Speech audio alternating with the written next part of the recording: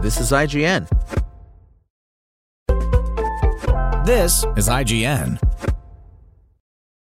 VHS 94 Review. The fourth entry in the VHS franchise and the first since 2014, VHS 94 is a lukewarm retread of familiar found footage imagery, with one major exception. Shot within the constraints of COVID lockdown, the anthology saga hops back in time to the 1990s, with a framing story and 3 horror shorts made in the US, each of which apes a distinctly home video look, though they rarely do anything interesting with it. However, the fourth short, made in Indonesia, bucks this trend and takes a wildly innovative approach to the genre. It makes little effort to match the themes and aesthetics of the rest of the film, but it's also what makes the whole experience worthwhile. In keeping with previous entries, VHS 94 has a wraparound story involving the discovery of various tapes, each of which then plays in full as a standalone film. This framing device, titled Holy Hell, is helmed by Jennifer Reeder, writer-director of Knives and Skin, and it follows a SWAT team making their way through a grisly labyrinthine crime scene where they find dead and mutilated bodies seated in front of television sets playing mysterious cassettes about cult-like happenings. Holy Hell is interspersed between each anthology short, and while it purports to tell a story of its own, little actually comes of this until the very end, when it attempts to make a self-reflexive statement about the supposedly provocative nature of the rest of the film. The problem, however, is that VHS 94 rarely lives up to its own inflated self-image, starting with the way Holy Hell is presented. While its characters and costumes feel plucked from the mid-90s, its overarching fabric feels visually inauthentic. Its 16:9 aspect ratio would be forgivable, as would the clash between its videotape static effects and its high-definition footage, were they not used to capture shots that felt so obviously blocked, rehearsed, and carefully composed.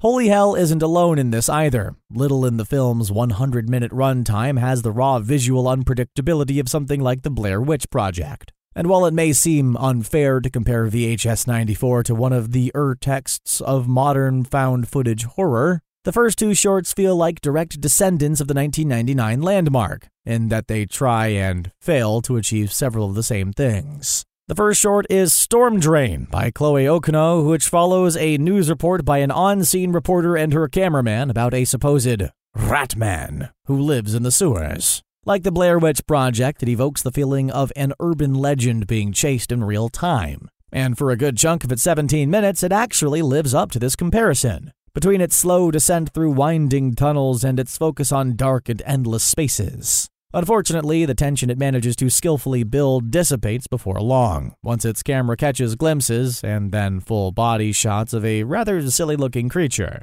And it presents a climax that renders its own found footage gimmick somewhat unnecessary. For better or for worse, Storm Drain pairs nicely with the second short, The Empty Wake by VHS veteran and 2016 Blair Witch sequel writer Simon Barrett. A more claustrophobic work, it chronicles an overnight wake, whose sole attendant, a young funeral home employee, begins to see and hear unsettling things, which only grow more terrifying once a storm knocks out the power. The family of the deceased wants the wake videotaped from multiple angles, so the short has a built-in excuse for its gimmick. But this ultimately works against it. The Empty Wake is at its strongest when the attendant holds the camera in her hand and uses its light to navigate the winding corners of the funeral home. So its additional angles only serve to break the immersion. Like Storm Drain, frantic whip pans across the darkness help rack up the tension, but also, like Storm Drain, that tension is deflated as soon as the unseen becomes seen, and the mysterious becomes known. However,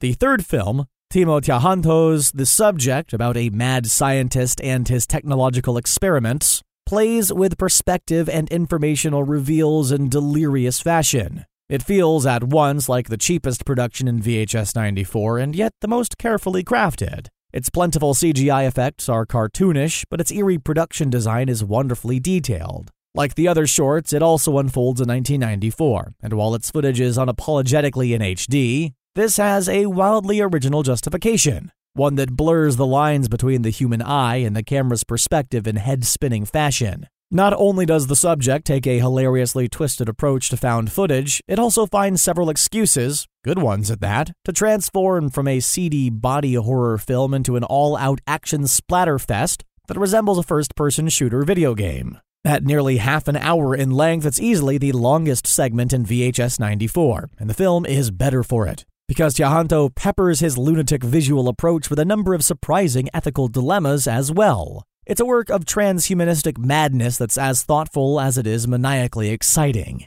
Sadly, VHS 94 peaks with this explosive penultimate entry, though to be fair, Tjahjanto is generally a tough act to follow. Its final short, Terror by Ryan Prowse, at least has the distinction of actually looking like it was filmed, or rather taped, in 1994. It begins in intriguing fashion by presenting a white supremacist Christian death cult executing a man at point-blank range, before it plays the execution once again from what appears to be a different angle. However, before long, the recursive nature of this video soon reveals something more strange, sinister, and tongue-in-cheek, as the cult members wax poetic about cleansing America of impurities while preparing to unleash a supernatural weapon. Aesthetically, Terror is easily the most on-the-fly entry in VHS 94, with intentionally haphazard and almost timid camera work that rarely feels ready, but always captures something interesting, even if the sound design is a bit too polished to maintain this illusion. However, it unfortunately ends up in the company of Storm Drain, The Empty Wake, and even the film's framing device by building to an uninspired reveal,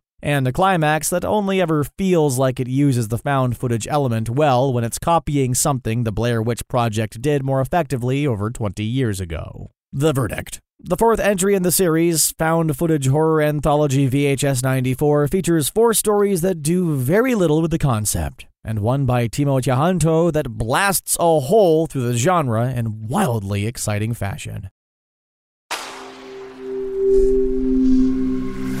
Spoken Layer.